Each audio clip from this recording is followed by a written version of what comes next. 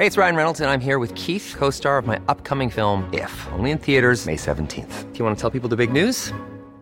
All right, I'll do it. Sign up now and you'll get unlimited for $15 a month and 6 months of Paramount Plus Essential Plan on us. MintMobile.com/switch. Upfront payment of $45 equivalent to $15 per month. Unlimited over 40 gigabytes per month. Face lower speeds. Videos at 480p. Active Mint customers by 531.24 get 6 months of Paramount Plus Essential Plan. Auto renews after 6 months. Offer ends May 31st, 2024. Separate Paramount Plus registration required. Terms and conditions apply if rated PG. Hiring for your small business? If you're not looking for professionals on LinkedIn, you're looking in the wrong place. That's like looking for your car keys in a fish tank.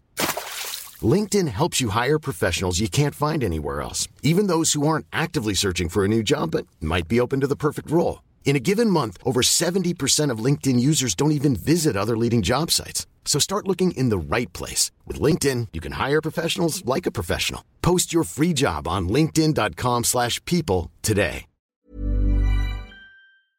I think that's right. I always like to say, self-awareness is probably one of the greatest competitive advantages in business and life, right? Because especially when something works, right? If something actually starts to work, we falsely attribute the things that we did to the things that work, and sometimes don't recognize that a lot of chance and circumstance and other people, more importantly, were what enabled us to be successful. And so then we start to take things for granted and we start to, grow our egos. And then society, again, has a way of humbling us when that happens. It's almost like a mechanism to keep people in check, because you start to make sloppy decisions. You start to, you start to not be paranoid anymore. You start to think you're going to win, right? And as we know, that's when you start to lose. I feel that self-awareness is critical. And I think that's the best product leaders I've ever met are never satisfied with their product. And they always think that they're missing something. How you day? That was the voice of Scott Belsky. And as you heard, we are talking about how to reinvent, understand, and use the current landscape of creatives. It is no secret. Influencers, memes, NFTs, any of these things are part of what the new normal is. Creatives are figuring out different ways to express multiple parts of their identity. So how can individuals, how can companies, and how can institutions take advantage of these platforms that allow people to further connect, to further express themselves, and to further solve the problems in the world as is today? It is my belief that the more we create platforms for people to fully be themselves, the better we'll be at seeing each other and solving all the problems we have, hence bridging the divides that currently exist today. Now, Scott has been at the forefront of doing just these things. I hope that you take notes, I hope that you check him out, and I hope that you use a lot of his platforms, because I'm excited to see what stories you tell, because I'm excited to learn, and I'm excited to see what systems of oppression and suppression you break down. Enjoy the episode. Welcome, everyone, to another episode of As Told by Nomads. And today's guest is Scott Belsky. Now, Scott is an executive, entrepreneur, author, and investor, all-around product obsessive. He currently serves as Adobe's chief product officer and the executive vice president in Creative Cloud. Scott's passion is to make the creative world more productive, connected, and adaptive to new technologies. Scott co-founded Behance in 2006 and served as the CEO until Adobe acquired Behance in 2012. Millions of people use Behance to display their portfolios, as well as track and find top talent across creative industries. After Behance's acquisition, Scott helped kick off Creative Cloud services and reboot Adobe's mobile product strategy and led Behance until 2016, when he spent a few years as an investor and advisor to multiple businesses.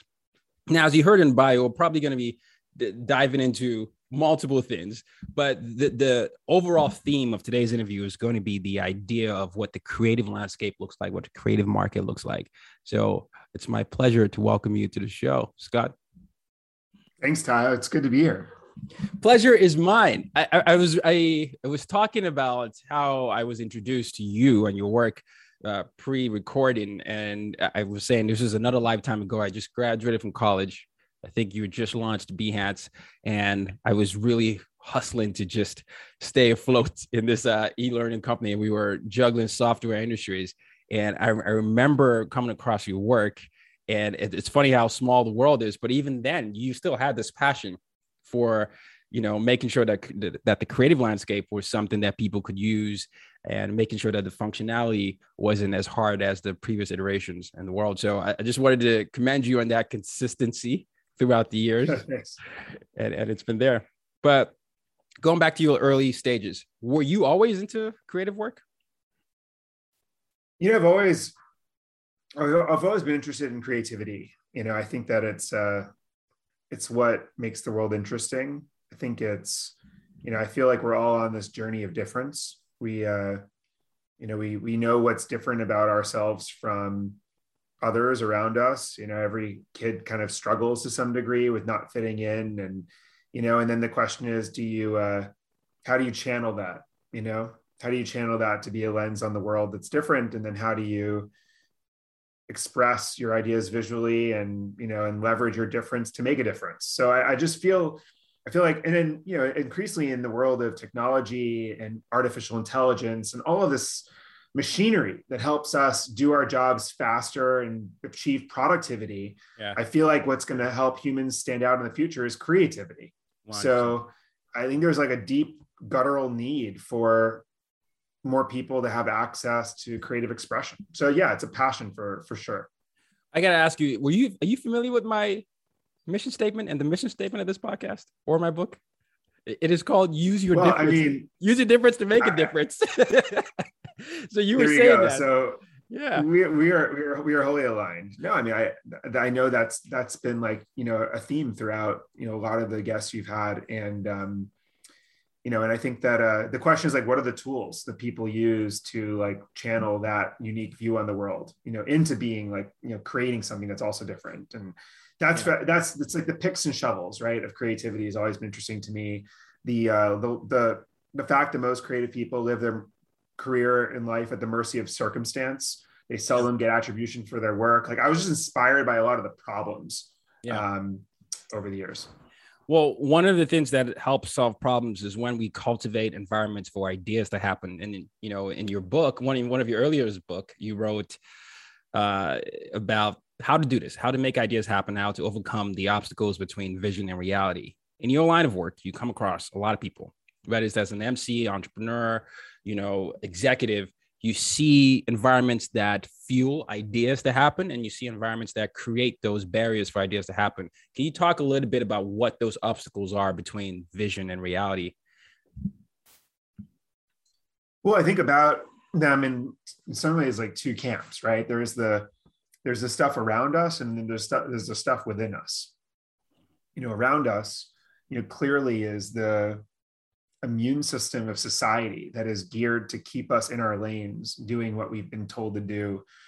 And that's how we keep the water running, right? If everyone just picked up tomorrow and said, hey, I'm going to take a huge risk and try something entirely new and different, then actually we would probably not be able to function as a society. So you could argue that there's some role that this immune system plays, and we have to kind of break through and defy it to reach escape velocity with an idea. So all those frictions, which everyone knows quite well, I'm sure, from our own experiences, and the doubts that we get from anyone who don't understand us yet, that's one camp of those obstacles that we can certainly talk more about. And then there's the stuff within us, right? Yeah. All the fears, the lack of ability to lead a team and to keep people together long enough to figure it out. There's just a lot of internal obstacles as well. I feel we have to overcome to, push our ideas into reality. There's that self-work that needs to be done, first of all, for the environment to occur. But it's interesting in your role as an executive and an investor in multiple companies. Correct me if I'm wrong. It sounds like you've come across a lot of people who haven't been able to overcome themselves as they're trying to solve a problem. And then it showed up eventually because they didn't do that hard work. Yeah. I think that's right. I always like to say, self-awareness is probably one of the greatest competitive advantages in business and life, right? Yeah. Because especially when something works, right? If something actually starts to work, we falsely attribute the things that we did to the things that work. Yes. And sometimes don't recognize that a lot of chance and circumstance and other people, more importantly, were what enabled us to be successful. And so then we start to take things for granted, and we start to, grow our egos. And then society again has a way of like humbling us when that happens. It's almost like a mechanism to keep people in check, because you start to make sloppy decisions. You start to, you start to not be paranoid anymore. You start to think you're going to win, right? Yeah. And as we know, like that's when you start to lose. I feel that's that self-awareness is critical, and I think that's like the best product leaders I've ever met are never satisfied with their product, and they always think that they're missing something. And and I always like to say, to my team, what I love about leaders is when they're optimistic about the future, but pessimistic and pragmatic about the present. Like today should always be about what are we missing? What are we doing wrong? But look at what we have to achieve. Like, look how amazing this can actually be. I feel like you have to have that balance. So endure, optimize, and finish. I don't know if you've heard that before, but. Yep. I'm all about that. Endure, optimize, and finish. That's the second book. Yes. The audience, by the way, that's the way his second book, the messy middle, is broken down, and it's basically broken down to 3 sections. And I was playing a role in that because I was going through that earlier, and a lot of what you're saying, that enduring the roller coaster of success and failures, optimizing what's working so you can improve, and then finishing strong. I find frameworks very effective and easy to memorize. Maybe it's the professor in me, but I like that you have broken it down into such a framework that is applicable to many people. At first, it might sound easy, but it isn't simple to apply, right? The first concept of enduring the inevitable roller coaster. Even if we're looking at the last 19 months, you can see what's happening, right? With the way the creative industry has shifted, and then optimizing and then finishing based on that. Yeah. I mean, listen, like we all know that things get hard, we have to make things better, and, whatever is working, we have to optimize to make better. I mean, that's the stuff we actually ultimately stand out. We don't stand out by overcoming something that's hard. You stand out more by something that you're great at, like, taking it to the next level and truly being exceptional at something.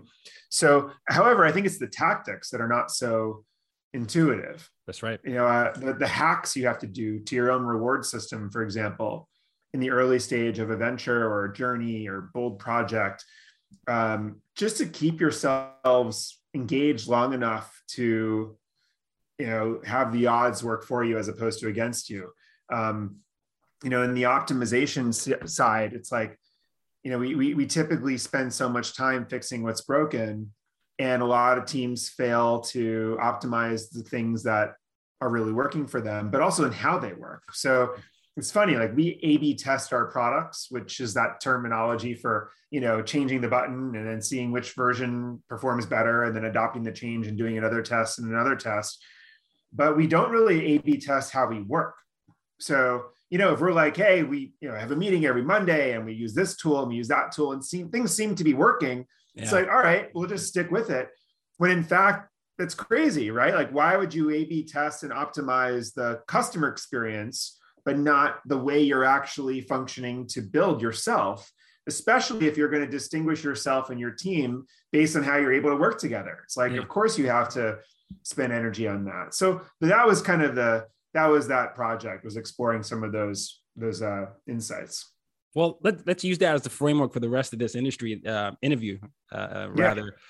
So I'm looking at the creative landscape right now, you know, and let's look at TikTok, Discord, YouTube, meme, crypto, every single one of these things. They've undergone such rapid change, even let's say even the last 6 months, and then even different from the last 12 months and 18 months. And it's brought about interesting, responses where some people are excited by this and some are increasingly resistant to the idea of what this is.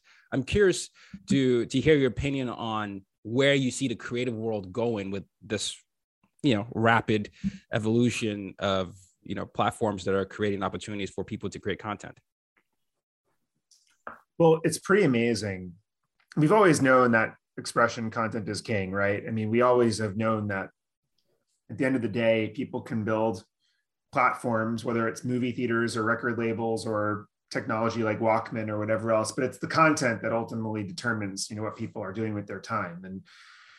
And it's, at the end of the day, creators behind that content, except we were always sort of at the mercy of the middleman. And, you had to know somebody, you had to be signed, so it's just really exciting, obviously, that a lot of those gatekeepers are gone. We can start to put our content out there and people can start to listen. But of course, it's on platforms that have their own business models and have their own algorithmic feeds, and basically just try to tax, the system with ads for people who consume our content. And so these content creators, on the one hand, have been able to reach their audience for the first time without having to sell themselves, so to speak, but actually have kind of sold themselves because they're not really able to directly own and monetize their audience, right? And so then the question is, well, what can transform and flip here? And I think this is where the whole notion of the creator economy comes in, right? Because you've got all these viewers on TikTok or YouTube or Facebook or whatever.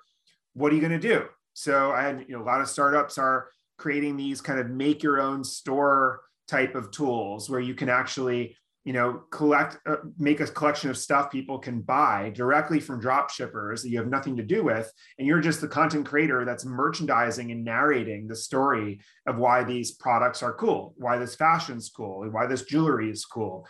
So that's one path of monetization. Obviously, there's the whole, genre of the Patreons of the world that you can subscribe to someone's content and have a connection with the creator. And then there's the whole NFT space, which is you can buy the the rights to be the owner on the ledger of the blockchain, and be it's again another way though of honestly just being a collector, a community of an artist. And all of these things, whether I'm wearing the jewelry, the shoes, paying to have premium access to your content, or buying the NFT of something, it's all the same, right? I'm mesmerized and inspired by your content.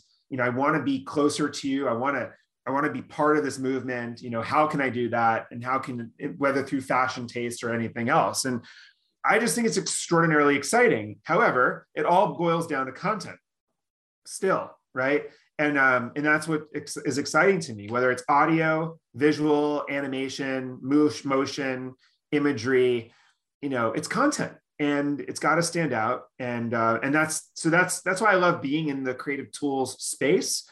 I love working with other teams, exploring models and platforms to help creators galvanize their audience. And I'm excited because I think that in the future you're going to use all these like platforms like TikTok or whatever just to reach an audience, and then it's going to be a race to sort of convert them into an owned experience via email or subscription or something else. I mean, and you have said in the past that the Renaissance is driven by the power of mobile first tools, and it's basically supercharged the pace of how and what people create. So it's interesting to see what can happen with the mobile phone.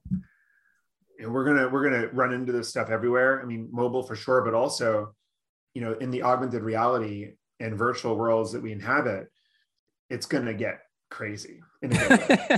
I was watching. It was Mark Zuckerberg. Yeah, he was talking about Meta, and then he turned into someone else or an augmented reality version of himself, or I never know how to distinguish it to VR or AR. But it is interesting. And then, you hear a lot of the billionaires, Elon Musk and everyone talking about this version. Now, on one end, it does create this idea of, are we experiencing the real life iRobot happening here? Or is this really the way of building community and connection? I think that, first of all, I think that technologies ultimately succeed when they, in some weird way, take us back to the way things once were, but with more efficiency and scale. Yeah. So you loved, or we all, I guess, generally loved a couple hundred years ago in our small town, walking around and knowing everyone. You want to walk into a store and have them be like, oh, hey, Tayo, check this out. Or, oh, hi, Scott, they know I'm a vegetarian. Or, everyone wants to be known, and everyone wants to have a personalized experience in their lives. You want to walk down the street and know the connections to everyone. And of course, when over time, with scale and cities and everything else, that became impossible. And think back, think now to a world in which we put on our glasses And as we walk around, everyone knows the things we want them to know about us, and we know what we want to know about them. And suddenly, like, everyone's hyper connected again. And you walk into a restaurant, the person sees your information above your head, and they welcome you by name, and they know what you like and don't like, and whatever else. And it sort of gives that sensation of the way things maybe once were, but with more efficiency and scale. And so I feel like a lot of these platforms, we often are scared of the implications for us and for society, which is true. We should be, because technologists have a bad history of being creative about what can go right, but not being creative about what can go wrong. Yeah. But, we also need to have some faith that humans ultimately want to return to some of those roots of what we wished life could still be. And I'm hopeful that some of these technologies will take us back there. Huh. Yeah. That's the most optimistic response I've gotten. So I'm going to take that just because I'm an optimist, albeit an angry optimist. I'm an optimist. And I do think there is a tremendous amount of power when we use the right tools to connect us. Because, as humans, we are primed for connection. It's just like you said, going back to the way things were, where we knew each other and making sure that we get there. Huh. What's also funny, just as a side note, there's a big backlash now to ad tech, and everyone wants to opt out of being tracked. And, there's the whole industry is changing as a result of this. And I feel similar ways. I don't like having creepy ads track me on the internet and stuff like that. Yeah. But at the same time, I want to be known, right? So I actually think there's going to be a switch back. At some point, you're going to be like, well, actually, I do want every store that I go into to know certain things about me, Yeah. Because I don't like the alternative. That's fair. But okay, so speaking of being known, because I want to stay with this, the idea of influencers who are now the people that are known, they are marketers. I go on my TikTok and I just saw I forget his name, but it was from Ted Lasso. He was advertising for TikTok, and then the same this is football. Football is life. Football is life. Yeah, football is life. Just wanted to stop by here before we get back to the episode. I wanted to let you all know that I do have a collective for people who are interested in developing their cultural competency skills, becoming more anti-racist. And it's a resource of things that you can do with your family, with your school, with yourself to work through your individual journey to become a better culturally competent leader. It's called UID Collective, and the link is in the show notes, but it's a mix of courses, it's a mix of resources, things you can download, and all you need to do is sign up as a member. It's a monthly membership. I'd love for you to check it out, use it with your friends, use it with your family, use it with yourself, okay? The link is in the show notes. It's called UID Collective, and it's for those of you that want to improve your cultural competency skills. Back to the episode. And then you see other influencers who they have 500,000 followers, 1 million followers, even some was, 20,000, 30,000. And you said something that was fascinating when I was doing the research. You said 50% of global creative population today includes creative communicators. So novice creators with no professional training or skills. Is that scary for people? I mean, I'm wondering, do you need experience to be able to be a creative communicator, or is it better to just work with people that don't have the experience in these areas? Yeah, it's interesting. I mean, I just fundamentally believe that humans kind of goes back to that Picasso quote that everyone's born an artist, and then the struggle is to just stay an artist as we age. And so I believe that wholeheartedly. I mean, have you ever met a kid that doesn't look at the world curiously and in a creative way and says things and notices things that we don't notice anymore? Right? So it's in all of us. It's just hammered out of us through this industrial revolution of education that we go through. Yeah. You don't get good grades for being creative. You get good grades for memorization and performing on a test. And we beat it out of kids. And it's so sad to me. So I just think that it's so of course we're all creative. It's probably more than 50% of all of us. It's probably all of us to some extent. We just don't either have the self-esteem or the tools or the encouragement or the audience, or the opportunity. I mean, listen, let's also be honest, right? Like, I think a lot about jobs, and Imagine the softest sheets you've ever felt. Now imagine them getting even softer over time. That's what you'll feel with Bowl and Branch's organic cotton sheets. In a recent customer survey, 96% replied that Bowl and Branch sheets get softer with every wash. Start getting your best night's sleep in these sheets that get softer and softer for years to come. Try their sheets with a 30-night guarantee. Plus, get 15% off your first order at bowlandbranch.com. Code BUTTERY. Exclusions apply. See site for details. I'm Sandra, and I'm just the professional your small business was looking for. But you didn't hire me because you didn't use LinkedIn Jobs. LinkedIn has professionals you can't find anywhere else, including those who aren't actively looking for a new job, but might be open to the perfect role, like me. In a given month, over 70% of LinkedIn users don't visit other leading job sites. So if you're not looking on LinkedIn, you'll miss out on great candidates like Sandra. Start hiring professionals like a professional. Post your free job on linkedin.com/people today. You and I are lucky enough to have jobs where we want to tune in to the work we're doing. Right. A lot of people, in fact, most people in this world have jobs where they probably want to tune out from what they're doing. Mm-hmm. So you've got like the tune in jobs and the tune out jobs. And the tune in jobs are ones where you like want to be creative because that's valued and you're like engaging in the content. And the tune out job is like the mindless, like you're probably trying to think of something else other than what you're doing. So I think it's a cool novel. It's a cool idea to try to hope that more of humanity can be in tune in jobs as opposed to tune out jobs. And I feel like creative expression and the tools for creativity are the building blocks, or at least stepping stones in that direction. And I hope everyone, finds their path there. Me too. And to your point, two things occurred, recently. When the world shut down, a lot of people flocked to TikTok. And these were, primarily it was a Gen Z platform. And then you have all these people who are, whether dancing, expressing, or just talking and just tapping into those moments that have been drummed out of us as we get older, because you can't be creative and be considered professional. At least that was the prevailing narrative before. And then you have the Great Resignation, which has been happening specifically even since spring of this year, where a lot of people have come to that idea and realization that, I don't want to just work in a place that doesn't serve my purpose anymore. I built a, business here. I want to spend more time with this. I want to create that flexibility.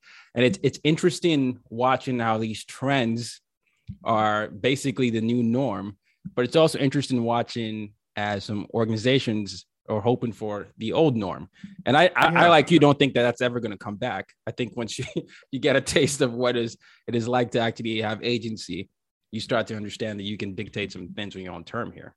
And maybe, maybe part of it is this whole notion of the side hustle or the side gig or whatever we call it, where it's becoming increasingly acceptable to have another persona, right? Mm-hmm. Mm-hmm. In fact, in the Web3 world, a lot of the pseudonymous, personas are emerging, where people literally have another identity expressed by some cool NFT that they found, and they're just truly able to be whatever they want to be, right? Without any of the weight associated with what's your real job, or where do you really live, or what's your real background, or of course also race, gender, everything else, right? Like people, it's a fascinating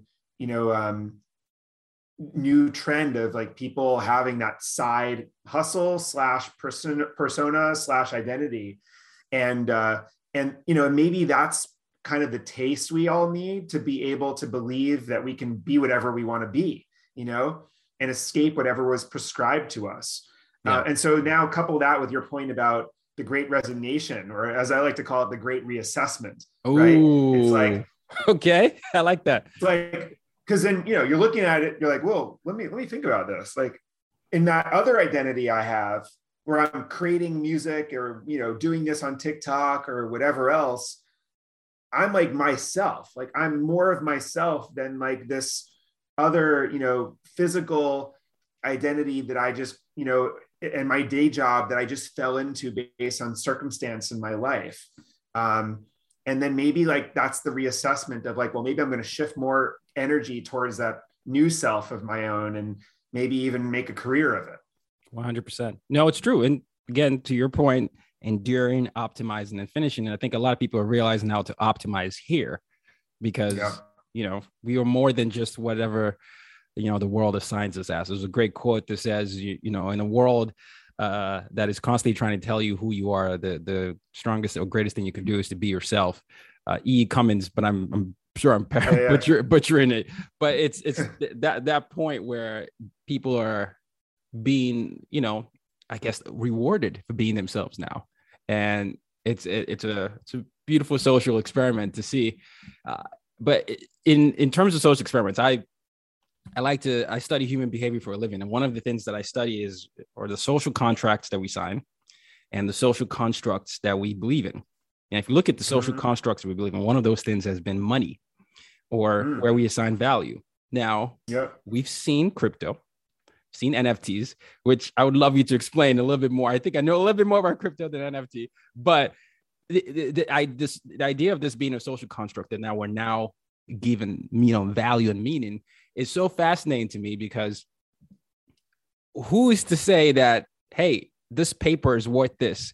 And then all of a sudden it becomes what we believe is valuable for centuries and thousands of years, like with gold and all these things. And now there's a new, there's a series of new memes, NFTs, and opportunities for people to say, this is now worth this. And it's so interesting to observe human behavior as we navigate towards that. So I guess it's a long-winded way of asking, how do you see the world of NFTs and crypto and meme culture changing how we assign value now? Oh, wow. That's a big one to unpack.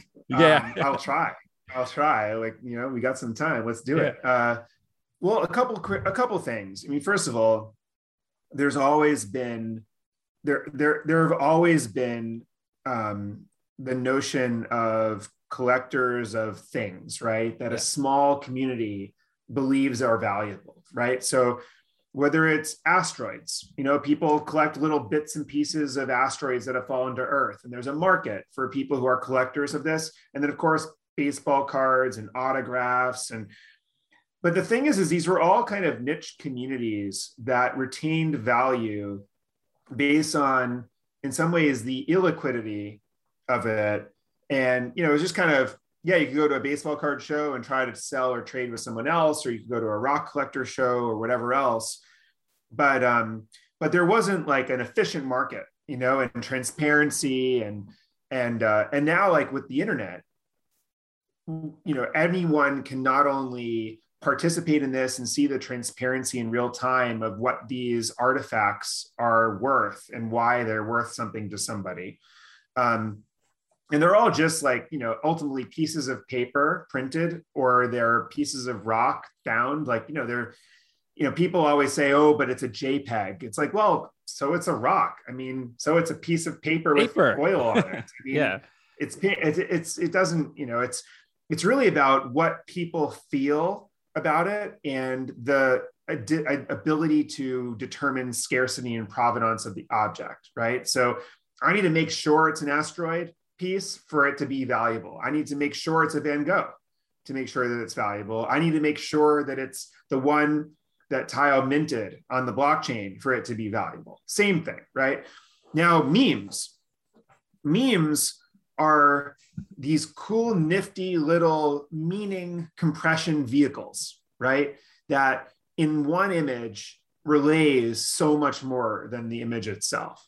It's I like to call it memory or meaning compression because it, it collapses so many concepts and points of view and irony and humor into one image, and you look at it and instantly you like understand something that you didn't understand before. So, someone like is making a comment about inflation or whatever, and they, they use a popular meme where you have the government saying one thing, the people saying another, and the government saying the third thing. Suddenly you get like the point that this person is trying to relay. And I think that has also driven the community sort of affirmation and belief in these new assets that we're talking about, because memes are very efficient ways of educating people and spreading meaning, right? So it's in some ways, and the meme stocks were really, in some ways, that it was like communities spreading inside jokes and beliefs about an asset, with one another in a viral fashion. And so that is, certainly supporting this idea of this alternative asset, a network / bubble to some extent. And I think that crypto blockchain technology is made for this because it's decentralized. There's no single authority that's saying asteroids are now worth this or baseball cards are now worth that. Now it's like, who knows who these people are? No one even knows if Satoshi Nakamoto is a person, a group, yeah, or a man or a woman, or like it's no one knows. Yeah. And because that's the point, right? And so listen, like all new technology, it is a little bit abused before it's thoughtfully used. It grows a little bit too fast before it comes back and then grows in a more stable fashion. Like, of course, there's a bubble of some sort going on right now. And of course, there's, bad use cases and scams, just like there was with the VHS tape and the internet and all this other stuff, right? Exactly. So that's my attempt. No, I love it. And I love it because I'm in the field where I'm studying systems. And this feels like a time where, like you said, it's decentralized, where more people have access to opportunities that might have been limited to, only a select group of people before, right? Maybe if you invest at the right time, you have access to wealth that you couldn't have had. I saw a story about someone investing 8,000 in Shiba Inu in January, became a millionaire. It was 34, maybe 32, right? You can now retire. Yeah. Right. That's incredible. Now, obviously, you have those people that probably lose more, but the idea is that's, a guy that maybe didn't see a path for himself to become a millionaire in a year. And so there's that as well. And so you look at early adopters of this technology. You're right. Most of them are young. Yeah. They're I don't know for sure, like what the income or demographic information is of early adopters in some of this crypto stuff, but they were, at least initially, not the millionaires and the finance, suited up people. These are people who bought into this collective vision and belief system through the memes and everything else we just discussed. And, in some weird way, maybe it's a wealth transfer mechanism. It's society kind of putting a solve in for some of the stuff that isn't yet solved. And then of course, now it's, now other big institutions are like, well, maybe we should own some Bitcoin, which actually helps the early adopters because then they're right. So no, yeah, it does. It gives it validation, right? That's essentially, yeah. I do want to say this. You and I both have an MBA. You got it from an Ivy League, Harvard. I got it from Fordham University here in New York City. But I bring that MBA up because, at least me being Nigerian, it was drummed into me. Once I couldn't make it I made it to the final round of Cornell, which was your undergrad. And then he said, no. And then it was drummed to me. If you didn't make an Ivy League, at least get some paperwork that sort of gives you like validation, get an MBA. That's the only way to succeed. I find that very interesting now where I'm a professor and I'm teaching students when I'm not consulting and doing creating content, where I'm having a different conversation with my students where I'm saying, you don't even need to graduate with this. Yeah. And I'm talking to them about their undergrad. What you do need is to be able to understand how you think, why you think the way you think, and to understand a problem you're trying to solve. And that's what I always try to teach. And they're always surprised. They're always surprised that they're like, wait, why are you telling me this? I'm like, because I know it's not true. So it's interesting seeing that, because I do think maybe in the past there might have been a whole system based on that, right? To take you and have you be in debt, for X amount of time. And now you have all these opportunities, whether it's meme, influencer culture. If you use it the right way, you can still influence culture and create meaningful change. I agree. And listen, I mean, I had so much opportunity by going to good schools and that kind of stuff, but I also have to say that as someone who is now in the hiring position, I don't care where anyone went to school. And in fact, some of my best employees, early days at Behance, I realized never even finished college. I never even bothered to ask. I mean, what matters to me is creativity combined with initiative. Yeah. Like that's how you make an impact, right? Is you have some idea, you see something differently, you have the initiative to do something about it. And which, by the way, one of my favorite lines of this is this guy, Josh Wolf, this investor who always likes to say chips on shoulders equals chips in pockets. and you know, like talk about initiative, like you're maybe more likely to get initiative from someone who like didn't get into that school 100%. Or, you know, felt like they had something to prove than someone who's just been like sort of, you know, spoon fed and led through the process through, you know, connections and whatever else. And so I think that's, we both know that's true. I just think it's started, like the society is starting to wake up to this as well. Yeah. And listen, like, you know, I can't, you know, when I got my MBA, I do think that the value of dropping out would have probably exceeded the value of getting it. Really? Just because, absolutely. Like, you know, there's lots of people who have an MBA, even a Harvard MBA, but there are not many people who like took the risk to just like say, F this, I'm going to go and start my company.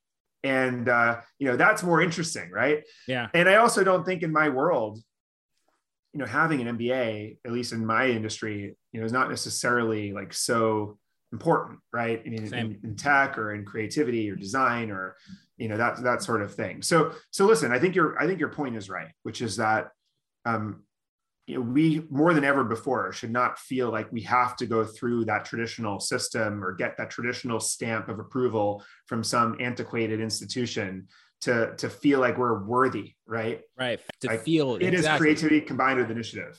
Yeah. That's the only point, because obviously, you know, there's value if you find value, and I don't want anyone to think that, but I do think it's the assigning of the value, right? Because like to Josh's point, the quote you made, I'm the guy that had the chips on the shoulder, because I remember 85 plus job rejections, 5 MBA rejections, including I always remember all these things. And I'm like, oh, okay, you turned me down. But for me, it served as like you said, a chip on the shoulder, whether it's the athlete in me or any of that. But I do find that whenever I got those rejection letters, I was always looking, I was like, wait, why? What did I do wrong? And then after some distance from it, I was like, it's okay. You know, it's fine. It's okay to be able to do the self-work and figure out what it is that you want to do, and don't assign all your value to someone else's opinion of you. And it's a balance, right? And so, that's something I've always told people, like, yeah, you might get a rejection now, but that doesn't mean that you aren't valuable. Yeah. So, in fact, I would even argue that the more prone you are to make an impact in this world, the more likely you are to get rejected. Back to that whole like society's immune system, right? You know, everyone's looking for like a checklist of stuff. Yeah. And the more deviating you are from that checklist, the less likely these traditional institutions are to accept you, but the more likely you are to like see the world differently. And to your point, make the difference. Right. Right. So that's what's twisted about this whole thing. And listen, I have to be careful because I also benefited. I went to these schools. Same. Same. Right. Wait. So it's like easy for us to say like, oh yeah, you don't have to go to college. Right. When we did, we got our MBAs and whatever else. 100%. But you know what's fascinating though, especially now, I remember when I was getting my MBA at Fordham, I was just conditionally accepted. Right. I had a GPA, it was 3.7 or 3.8, but my GMAT was just higher than mine. Yeah. Well, my GMAT was not the best. And so they said, we need you to do statistics and business law and another thing. And I decided that I wasn't going to do that because I had done the math and I was going to graduate later than my cohort. So I took 6 classes instead. And I think I got a 3.9 and I went there and I told her, hey, here are my grades. And she was so mad at me. She said, we only asked you to do 3 classes, but I found the loophole. And I said, now you can't tell me I can't do it. So they took up the condition to accept. But the interesting thing was I had a double concentration. It was marketing and communications, which I still use now, but I wasn't taught what I do now. I just had it on the paper. I launched my business while I was there. And the response was, you're out of your mind. There's no way, because it was with a podcast. It was 2014. I just started podcasting this podcast, and they said, what is a podcast? There's no way to see that. And I say this to say, I was fired twice subsequently. So they were continuously proven right. But eventually the market corrected. And it wasn't something I saw. I just, at that point, I think I just recognized that I didn't want to do anything that I didn't find valuable. I didn't actually know if I would be successful. So I'm not saying this for anyone to just throw it away and not be cautious in anything. Because you live in New York City. If you have no source of income in your 20s, 100%. Yeah. And so Listen, it's a balance. If I'm honest, like business school was a hedge for me. Like I was starting my business just like you in business school. Like you, I also was told, like, what are you doing? I remember when I didn't drop a resume for an internship my first year of business school. And this was back in 2006. And they called me and said, like, are you okay? Like, are you sick? Like, what happened? And I was like, no, I'm not sick. I'm like working in my own company this summer. And so, there's a big part of me that said, why am I spending money and going to school? I should just be focusing on my team, and just building this. Yeah. But it was sort of a hedge. I was kind of like, hey, if this doesn't work out, like I need to get a job. So yeah. Yeah. Right. No, that's beautiful. Well, as we get ready to close, I want to give you an opportunity to talk about what's coming up for you, how people can reach out to you and engage with your platforms.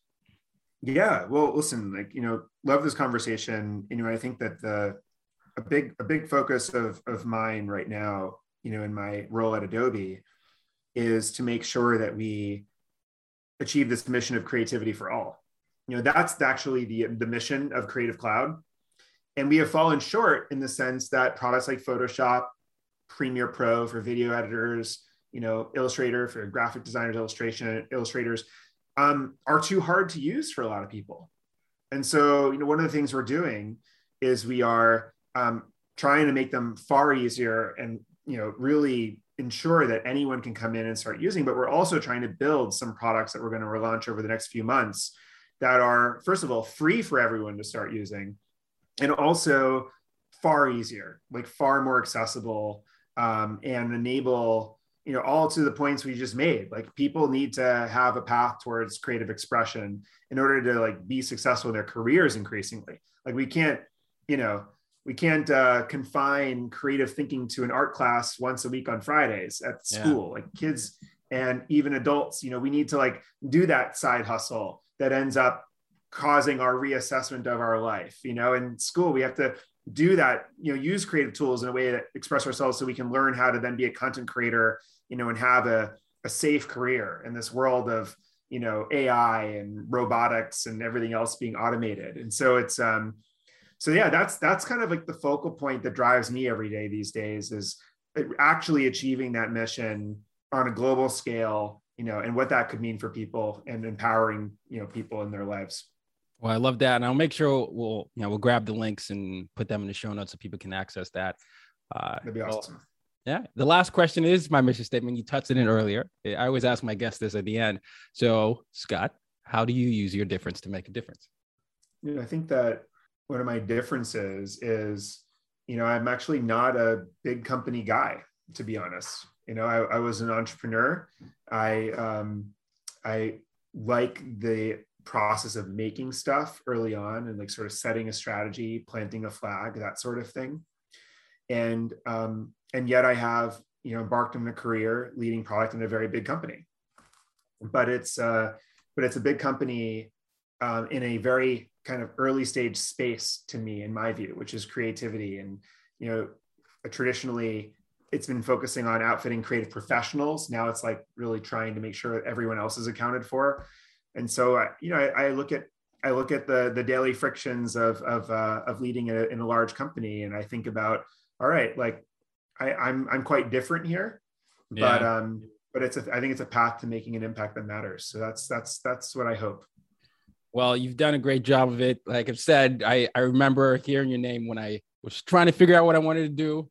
And then when I did figure it out, and it's great to see that consistency, because I've definitely used a lot of your platforms to tell stories. So it's a great honor. Thanks, Tayo. And like, listen, like the work that you do and the amount of people that listen and learn and feel inspired and supported, it's just so awesome for the ecosystem. So Awesome. And I'm just honored to be on your list of guests now. Oh, well, thank you so much. I appreciate that, Scott. Well, it's a pleasure to have you on here, and I'm looking forward to possibly running into you on Friday. I will look for you. Sounds good. No problem. Kings, Queens, Royalty. Till next time, use your difference to make a difference. You've just been listening to the As Told by Nomads podcast. For more ways to reach out to Tayo and to use your difference to make a difference, head over to www.tayoroxen.com.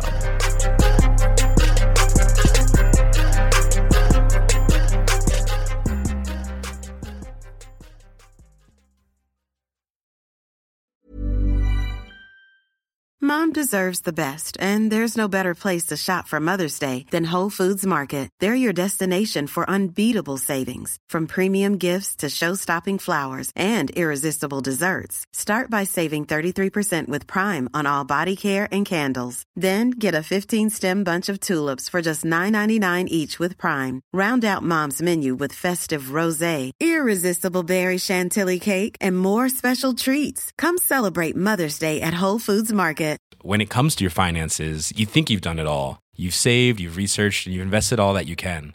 Now it's time to take those investments to the next level by using the brand behind every great investor, Yahoo Finance. As America's #1 finance destination, Yahoo Finance has everything you need, whether you're a seasoned trader or just dipping your toes into the market. Join the millions of investors who trust Yahoo Finance to guide them on their financial journey. For comprehensive financial news and analysis, visit yahoofinance.com. The #1 financial destination, yahoofinance.com.